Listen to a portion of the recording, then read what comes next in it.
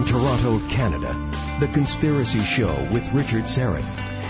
Had a great time on Friday night out at Trinity St. Paul United Church in Toronto, Bloor Street and Spadina, and was fortunate enough, privileged to host an event. It was a presentation of our good friends at Conspiracy Culture, and it was the legendary heavyweight G. Edward Griffin speaking about the United Nations and the New World Order. And had a good crowd, and it was great to meet many of you who listen into the show, and I appreciate you coming out and to hear Edward and to support him and Conspiracy Culture and to support this program. So Steve and Brian and Neil and others, Murray in Thornhill. Good to hear from all of you and see you all and meet you in person. Put a face to the voice, and also. It was a pleasure to see my good friend Victor Viggiani out at that event, and he drops by and darkens the doorway here from time to time, and good to have you back on the program tonight, Victor. Well, I must say that Friday night was a very, very special evening. It just struck me as one of the most powerful presentations that I've ever witnessed. The man Mr. Griffin was as powerful a speaker at 81 years old? Yes. And we know him, of course, from, normally we hear him talking about the Federal Reserve, of course, that seminal work, The Creature from Jekyll Island, a second look at the Federal Reserve System, and then his other huge magnum opus was World Without Cancer, talking about B-17 and Laetrile, and very controversial. A lot of conflicting information out there about whether or not B-17 can cure cancer.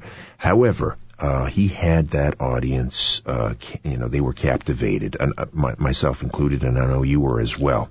But Victor, you've been very busy. You've been speaking to small groups as well, out and about in libraries and places like Port Credit and west of Toronto, talking about sort of your bailiwick, which is UFOs, extraterrestrials, the evidence that extraterrestrial civilizations are interacting with us, and the government knows about it, and they're not telling us. And what sort of reaction are you getting from these small local groups that come to hear you speak about this topic? Well, actually, the last four presentations that I've done, Richard, the first couple have been frequented by about 35 to 40 people at these small libraries, Port Credit, Lauren Park. And the reaction that I'm getting from a lot of the attendees is, my goodness, this cannot possibly be true, Victor. What you're telling us is something, are you fabricating this information? And what I try to present is the evidence, and I try not to convince anyone about it. I'm not trying to say this is the way it is. I try to put forward the documentation, from a number of different sources. And what I get from a number of different entities within the audience, I'm talking high school students from, Port Credit Secondary School to senior citizens and business people that are coming, and they're saying, my goodness, we've never been associated with this information before. And how can we get more? How can we find out more about what's going on with this whole issue? Right. When you show them, you have a very powerful PowerPoint presentation, right? Just chock full of information. We're talking about classified documents, government documents, which show that various agencies within the U.S. Canadian government are concerned about UFOs. They've tracked them. In some cases, they've engaged them with fighter aircraft. And yet the official word from government is they don't exist. We don't know anything. When they see these documents, this is a paper trail. This is, if there was a court case, these would be, entered in as Exhibit A, Exhibit B. You put forward a very compelling case that the government knows about UFOs. How do people react? They must be gobsmacked. Well, they are. They're really surprised. They shake their heads and say, "My goodness, this cannot be true." The last presentation that I did in Port Credit, there were several individuals who just sat there and said, "This cannot be true. How can our government and our media be lying to us or misrepresenting this information in the way that we are, or the way the media is doing?" I guess the whole idea is that we're presented with a different reality here. On a day-to-day basis, we hear about, the floods, the storms, the political situation, the financial situation.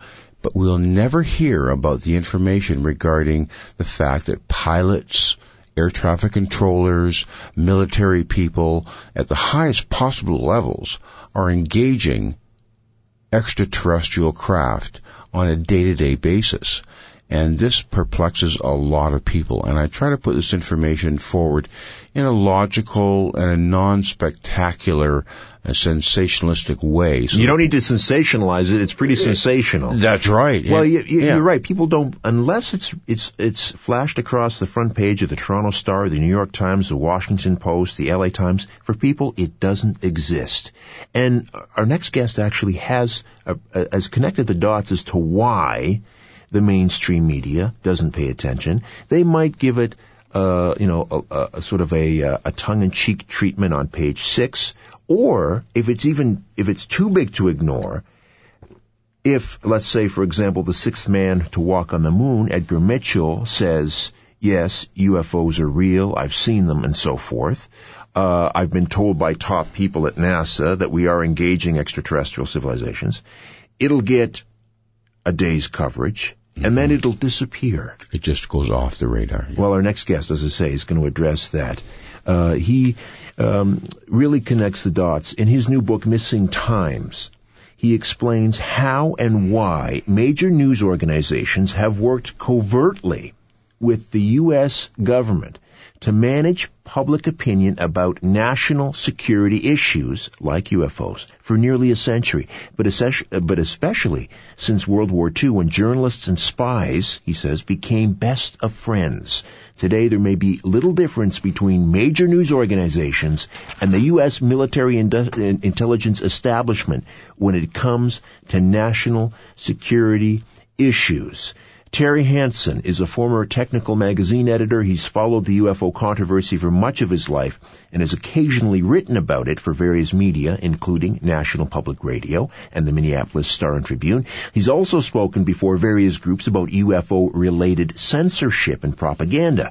In addition, he's organized and moderated 2 symposiums about the science and politics of UFO research for the Science Museum of Minnesota in St. Paul, one of the nation's largest science museums. Hansen holds a bachelor's degree in biology and a master's degree in science journalism, both from the University of Minnesota. He was a founding partner of KFH Publications, Inc., a Seattle computer magazine publishing company. He's a licensed private pilot with ratings for single-engine aircraft and gliders, and skipper of the converted diesel-powered wooden fishing trawler New Rosa. He lives in the Canadian Gulf Islands with his wife Jess, and it's a great pleasure to have Terry Hansen here on The Conspiracy Show. Hello, Terry. How are you? Hello, Victor. Good to be with you. It's Richard here. Victor joins me in studio as well. Okay. Sorry, Richard. No worries. My mother says she can't tell us apart on the radio. We sounded very similar. You do sound similar. Oh, that can't be true. He's got a much better voice than I do. Anyways, welcome, my goodness. Terry, you talk about this, after this, as an example. We had this major wave of UFO sightings back in the early 50s. And it was at that time, you say, that these alphabet intelligence groups like the CIA finally decided they needed a system in place sort of to manage the information stream that was coming out in light of all of these sightings. Tell us a little bit about that. Okay, well, I think it's probably a good idea to back up a little bit further in history before the 1950s. You may be aware that in the early 20th century there was a gentleman named Charles Fort, and he wrote a series of popular books which were comprised of cases that he had dredged out of the scientific literature and ship's logs and so on that pointed out there were some pretty odd things being seen in the atmosphere. Many of those were very similar to what we today call UFOs, but that term hadn't come into use at that time. So those books kind of made a big splash in popular culture for a while. They were quite popular, and then the subject kind of disappeared and didn't really reemerge until after World War II. But we know that there was probably quite a bit going on in World War II that the public wasn't told about because, at least in the United States, there was a law called the War Powers Act, which gave the government the ability to control all the media during wartime. So they had a very extensive censorship apparatus, and they put out a lot of propaganda to cover up different things they didn't want the public to know about. So the public was really in the dark about what was happening in World War II, and I think there's undoubtedly, we know now that there's quite a bit of UFO activity going on during World War II, but it didn't surface in the public arena because the press was so tightly controlled by the military. After the War Powers Act expired at the end of the war, the media were suddenly free to begin reporting openly what was going on. And so I think it was at that point that all these UFO or flying saucer stories kind of exploded into newspapers across the continent. It wasn't until the CIA was created by the National Security Act of 1947 that the government had a way of dealing with these reports. The CIA, a lot of people believe the CIA is just an intelligence gathering organization, but if you go back and look at their charter and look at why they were created, one of the reasons was that the government needed a way to censor and control the news and create propaganda, and that task was handled or was given to the CIA after World War II. So the CIA really began taking a more active interest in the UFO phenomenon at that point, and when there were a few major episodes of UFO activity, particularly in 1952 when UFOs were spotted over Washington, D.C. and so on, created quite an uproar. The CIA got involved in, they recommended basically that the topic be basically debunked or ridiculed, and they would try to eliminate UFO and flying saucer reports from the media. So that's kind of when they became involved in a very overt way. And of course the Air Force played a big role as well, but not in a more open... and naval intelligence, I'm guessing. Yeah. Listen, Terry, we'll take a time out when we come back. Let's drill down on this topic. How the CIA co-opted the media, perhaps to this very day, in its handling of the UFO issue. Why don't we see serious reportage on this very important topic? I'm not sure exactly what's going on up there, but we need to find out, and we need some serious journalism. And why aren't we getting it? Back with more of The Conspiracy Show. Victor Viggiani from Zealand News Network and Terry Hansen, The Missing Times. Back with more. Stay with us.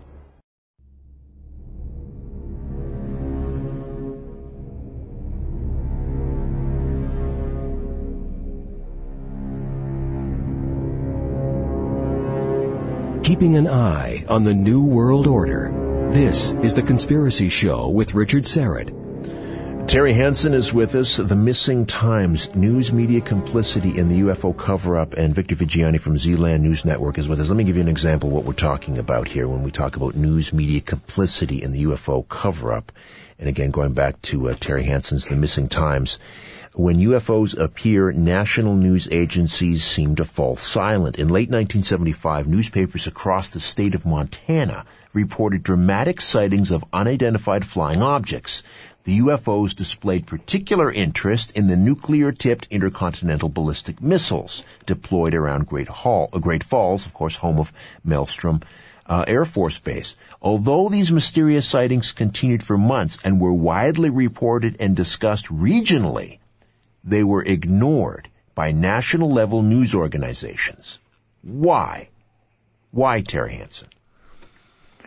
Well, I argue in my book that it really has to do with national security, that certain topics are,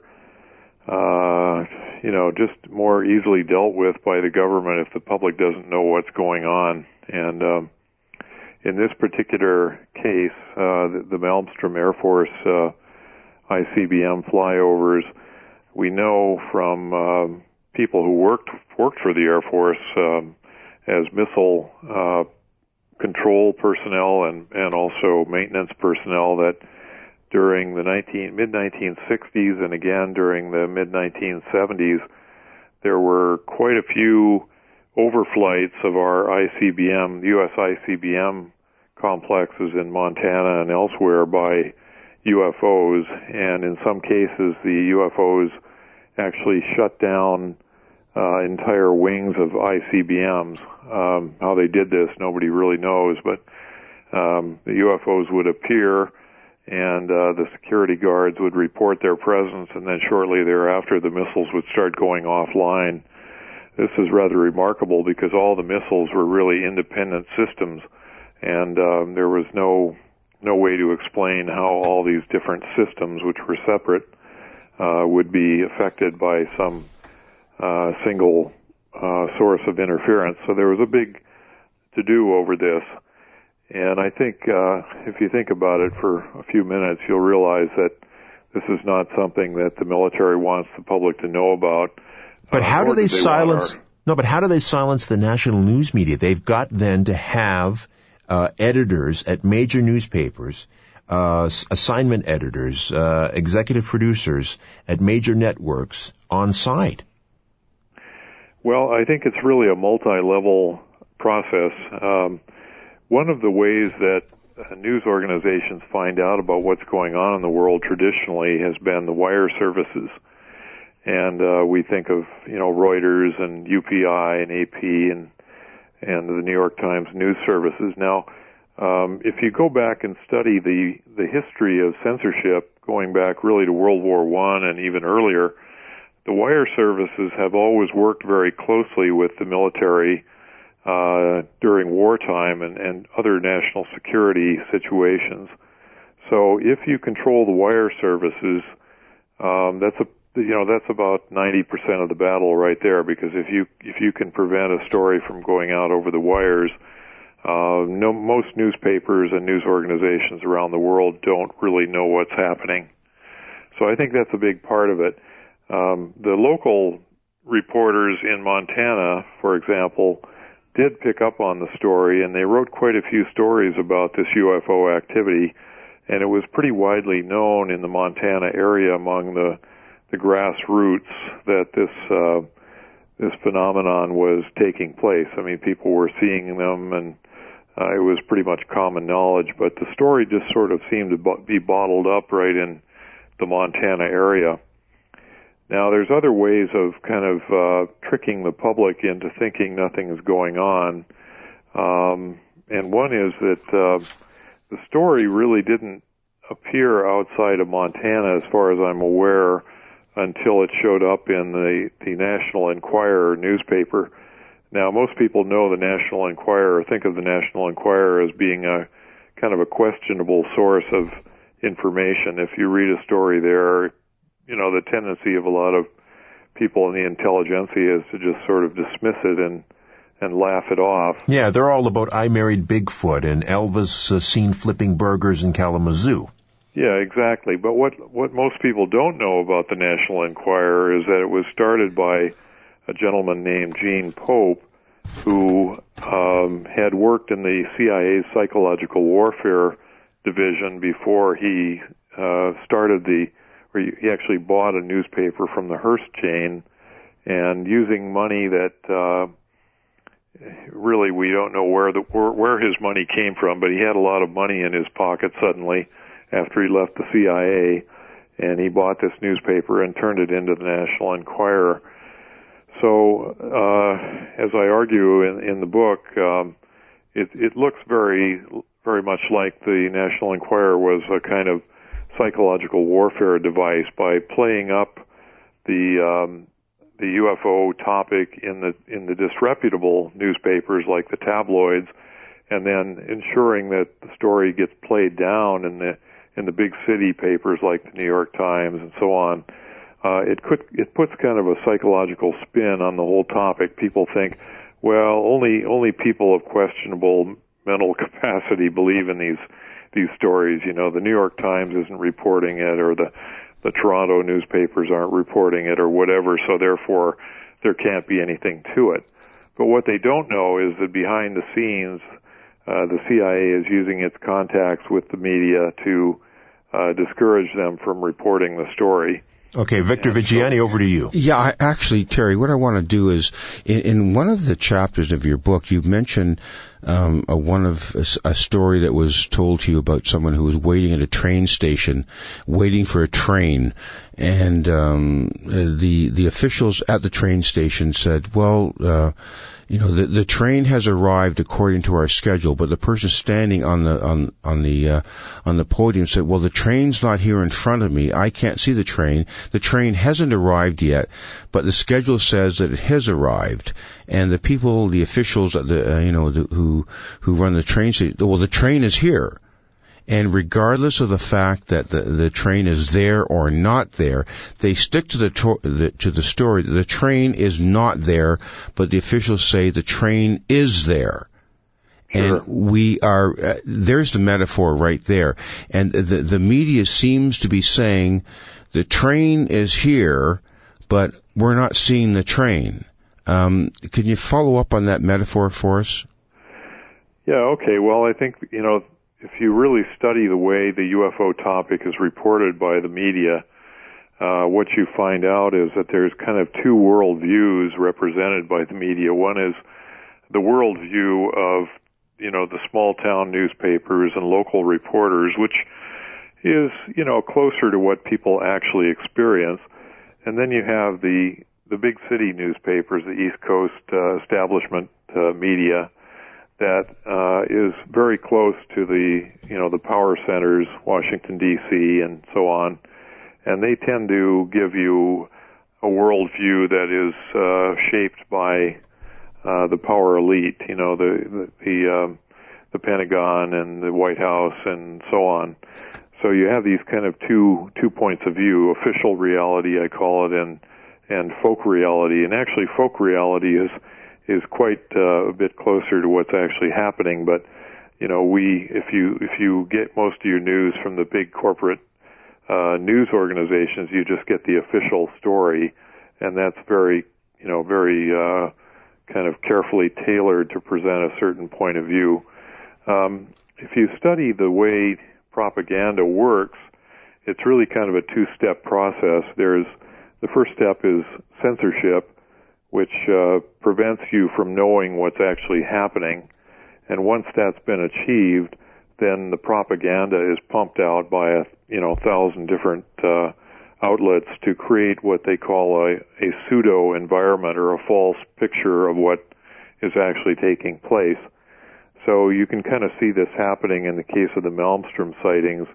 Even though the story received quite a lot of coverage locally and by small town newspaper reporters, the big national papers don't want to deviate from the official story, and so they just don't report it, or they give you the Air Force's point of view and that sort of thing. So that's what's going on there.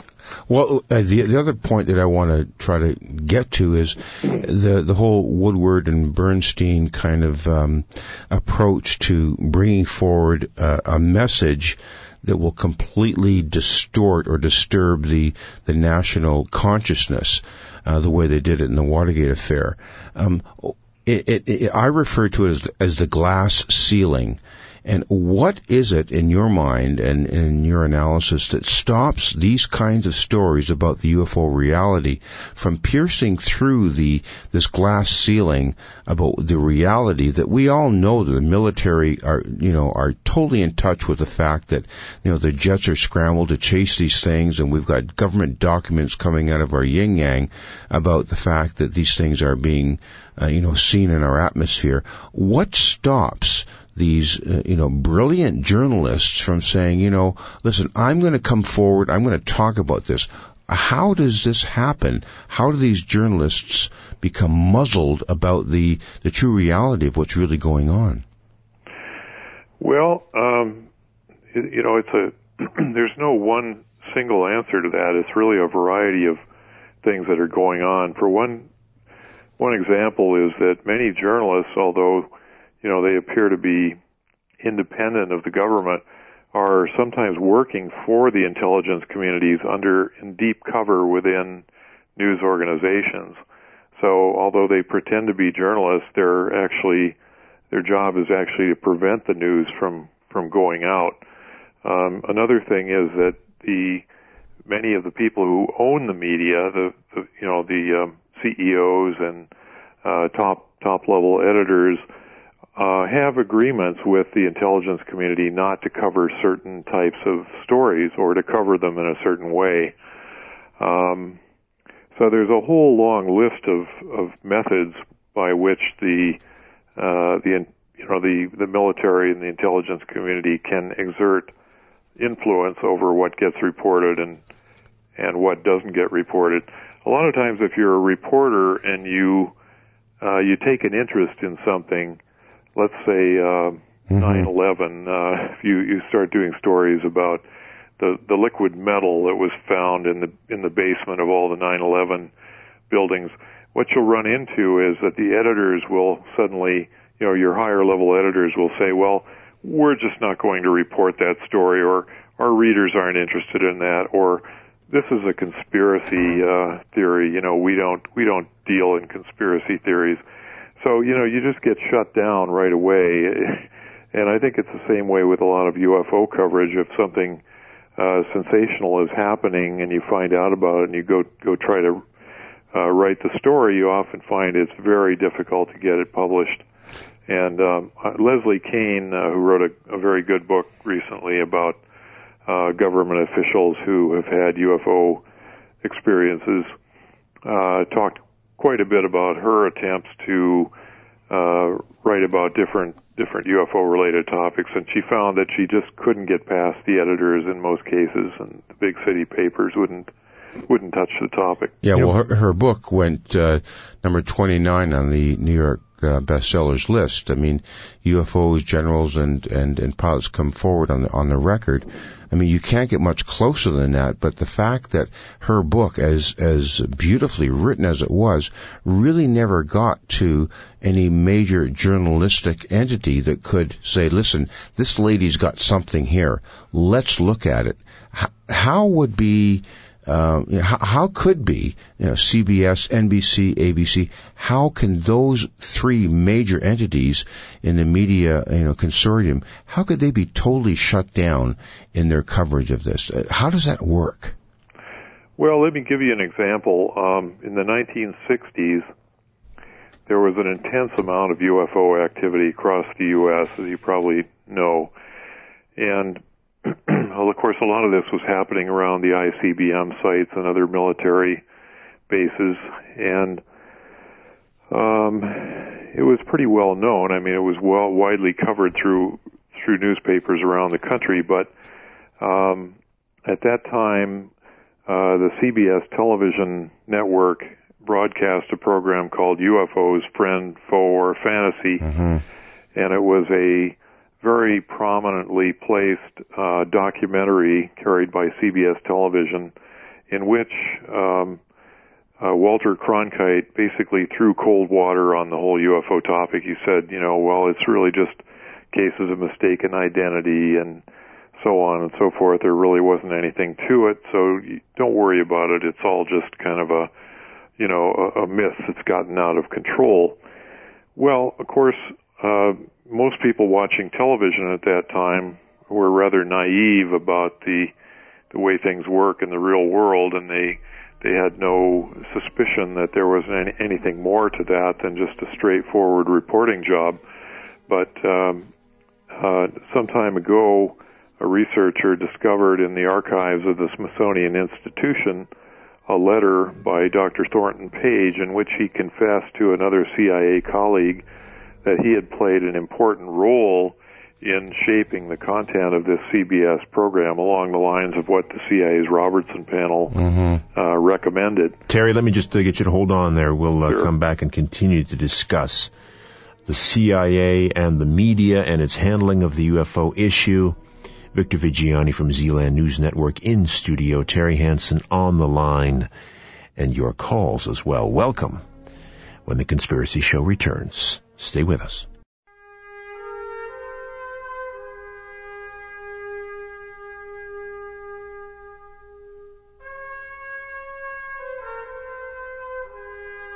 The truth will set you free, but first, it'll really tick you off.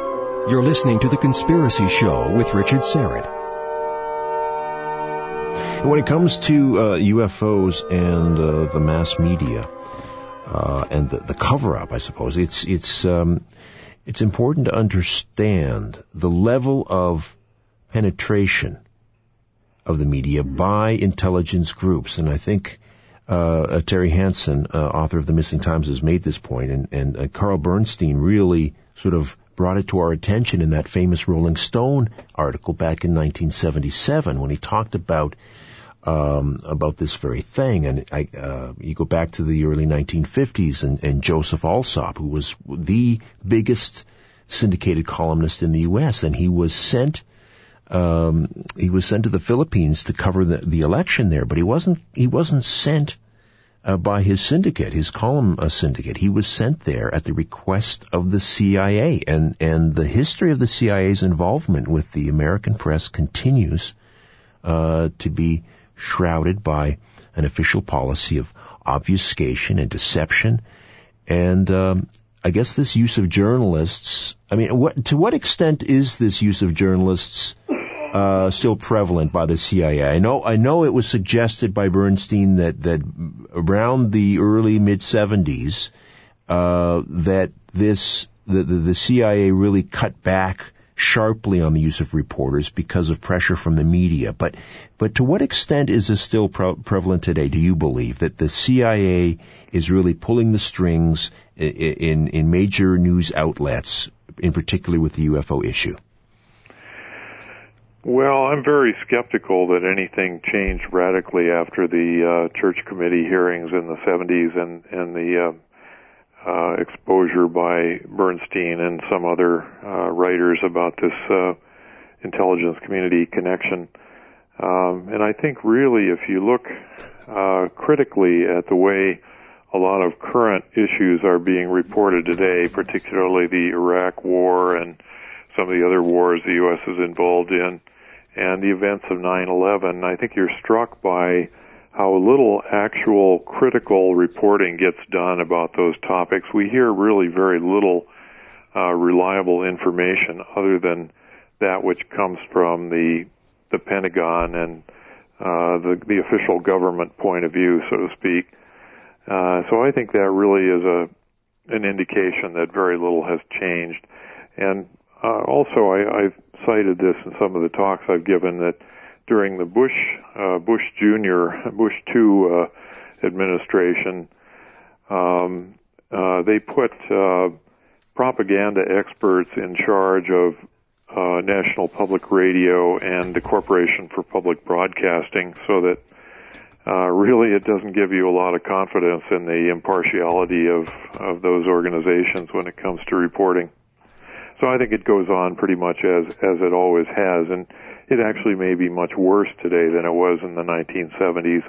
Often the intelligence community will will claim that they've backed away from certain policies, but then quietly they go back to doing things the way they've been doing it for over 100 years. So that would be my suspicion, that it's worse than ever. I mean, how else to explain how essentially we've seen the disappearance of investigative reporting, and it's anyone who attempts to do. If Bernstein and Woodward were to try to uncover Watergate today, they would be laughed out of the newsroom and called conspiracy theorists. Victor, go ahead. Yeah, actually, Terry, what I want to do is sort of take us to the more current feeling about all of this, and with the Obama administration, and even with Clinton. Clinton, I know, made an effort to look at lifting a bit of secrecy regarding other issues within the administration. But I guess my question to you is that with all of the blatantly overt information about this, the government documents, the documentation that you've cited, the Robertson panel, the obvious, influence of CIA, how can any presidential entity, be it Obama with his, seeking of greater transparency, how can these people be kept away from this issue? Are there people saying, Mr. President, no, you can't talk about this? Or, how does that work when a president says, I want more transparency in my administration, and we know this stuff is going on, the military knows. How is it that the White House, for example, or the Pentagon or the NRO or whatever it happens to be, can possibly stay away from addressing this issue and maintain that kind of silence? How does that happen?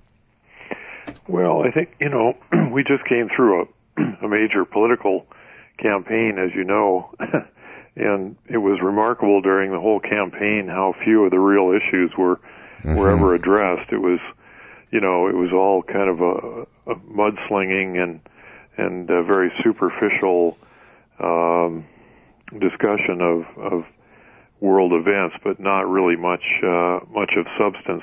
Politicians are remarkably skilled at sort of dancing around the issues and not dealing with anything of real substance. So I think I'm not really convinced that either Clinton or Obama have any real desire to open things up. They're pretty much cut from the same cloth as earlier presidents, and they're unless somebody asks them, and they very very rarely have a press conference in which they get nailed with any hard-hitting questions anymore. They're pretty well shielded from that type of thing. Mm-hmm. They really have no incentive to bring the subject up or answer any kind of pointed questions, really.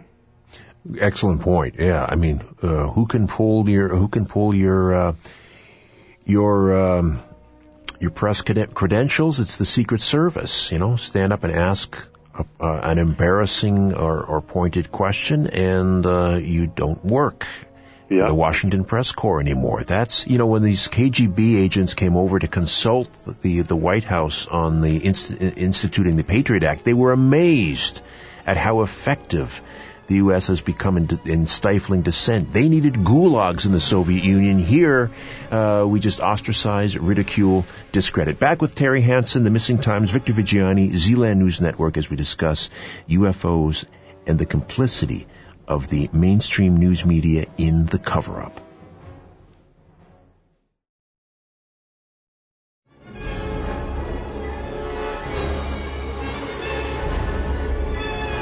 You're listening to The Conspiracy Show with Richard Serrett. Terry Hansen is with us, the author of The Missing Times. We're talking about the mainstream media and the UFO cover-up and its role in that cover-up, and it's how it was co-opted or is being co-opted by various intelligence groups. Victor Viggiani joins us in studio from Zealand News Network. Terry, from time to time I'm asked to go on TV shows. I guess I'm a bit of a curiosity because of the subject matter, and they're somewhat amused or bemused, and they always ask me the same questions, and it's, why do people continue to believe in this stuff? Or they're interested in the phenomena, not the content. And I always say, because you and others like you have completely abandoned the playing field when it comes to reporting on this stuff. And so where do people go for their information? They go to the internet. The word internet now has become synonymous with the word conspiracy, which is, absolutely absurd. But how has the internet really affected public awareness in terms of the UFO topic? Well, I think the internet on the whole has been a very good influence.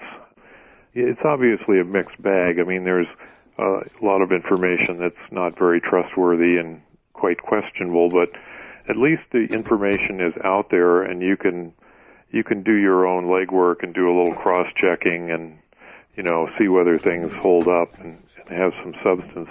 I think, the parallels between the old Soviet Union and the U.S. right now are quite remarkable in that, in the old Soviet Union, there's a very good book by Hedrick Smith, a New York Times reporter who spent quite a lot of time covering the Soviet Union, and he wrote a book called The Russians, and he described the society as it was back before the collapse of the Soviet Union, where basically everyone didn't trust the media, they didn't trust the government, they just naturally assumed that everything from an official source was probably wrong or a any. And I think the U.S. has come around to being that type of situation as well, and that, Americans and probably many Canadians are quite distrustful of what they're being told by the corporate media and what they get from the political power centers.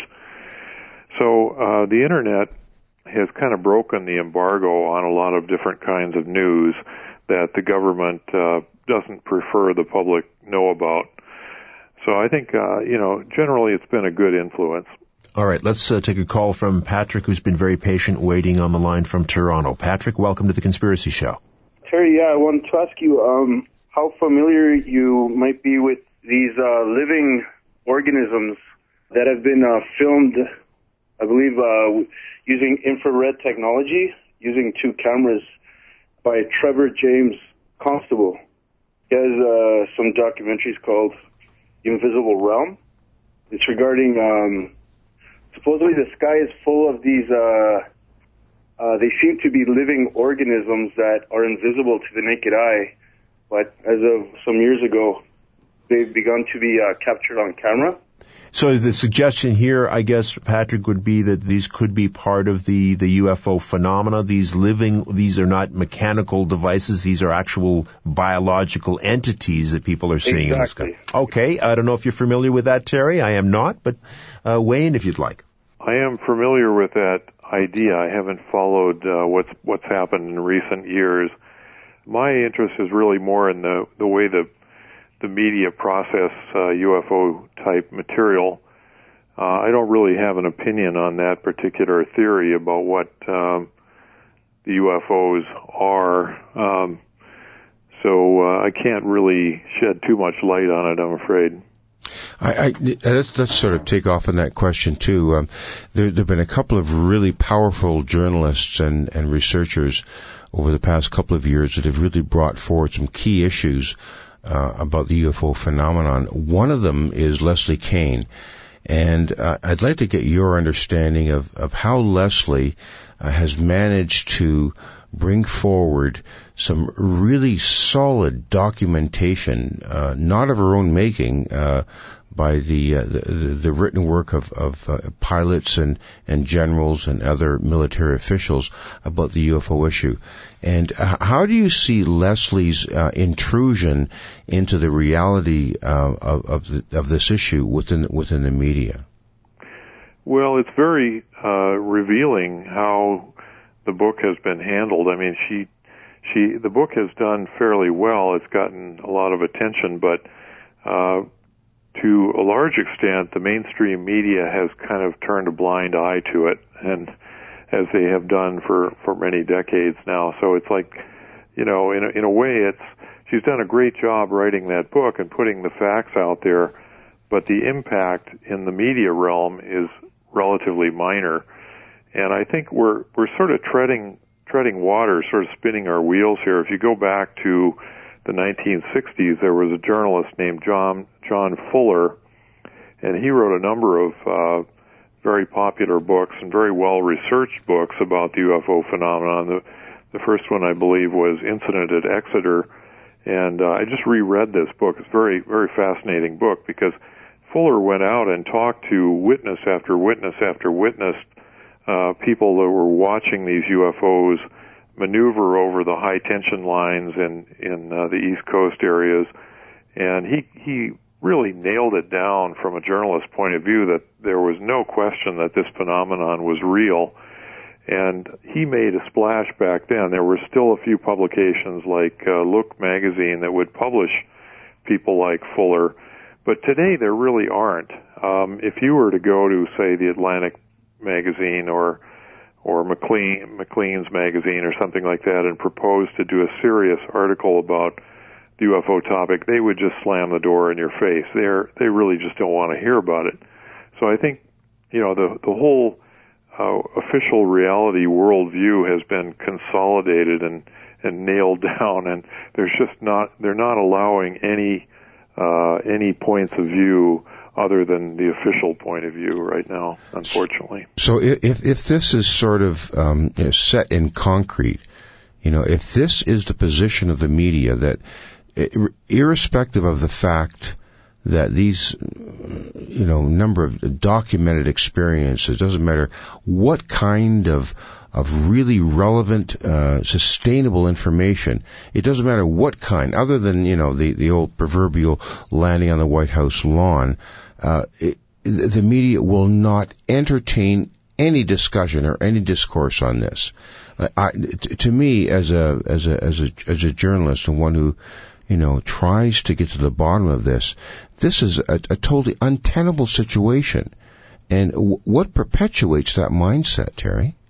Well, it's perpetuated by the fact that most of the media are owned by a small handful of corporations that have a vested interest in cooperating with the government on a lot of different issues. Some of the big media companies are owned by corporations that are in the business of making armaments. So right away they have a very strong financial incentive for backing any kind of military point of view, that the government puts forth.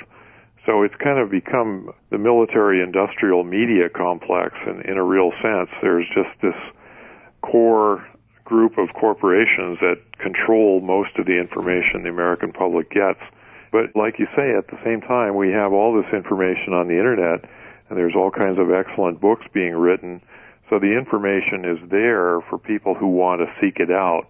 In any event, Terry Hansen, The Missing Times, available to book buyers, and the website is themissingtimes.com? Yes, that's right. And I wanted to point out also that I just recently republished the book as a Kindle ebook, so you can buy it electronically for $2.99 now, which is a pretty good deal, I think. All right, instead of buying New York Times, get the book, get the Kindle version. Terry, thank you for this. Victor Viggiani, Zealand News Network, always a pleasure. Thank you. Great to be with you. Tim Spreen, good work behind the board. Back next week with a brand new program. Hope you'll be along for that ride. It always promises to be a wild one. In the meantime, don't be afraid. There's nothing concealed that won't be revealed, and nothing hidden that won't be made known. What you hear in the dark, speak in the light. What I say in a whisper, proclaim from the housetops. Move over, Aphrodite. I'm coming home. Good night.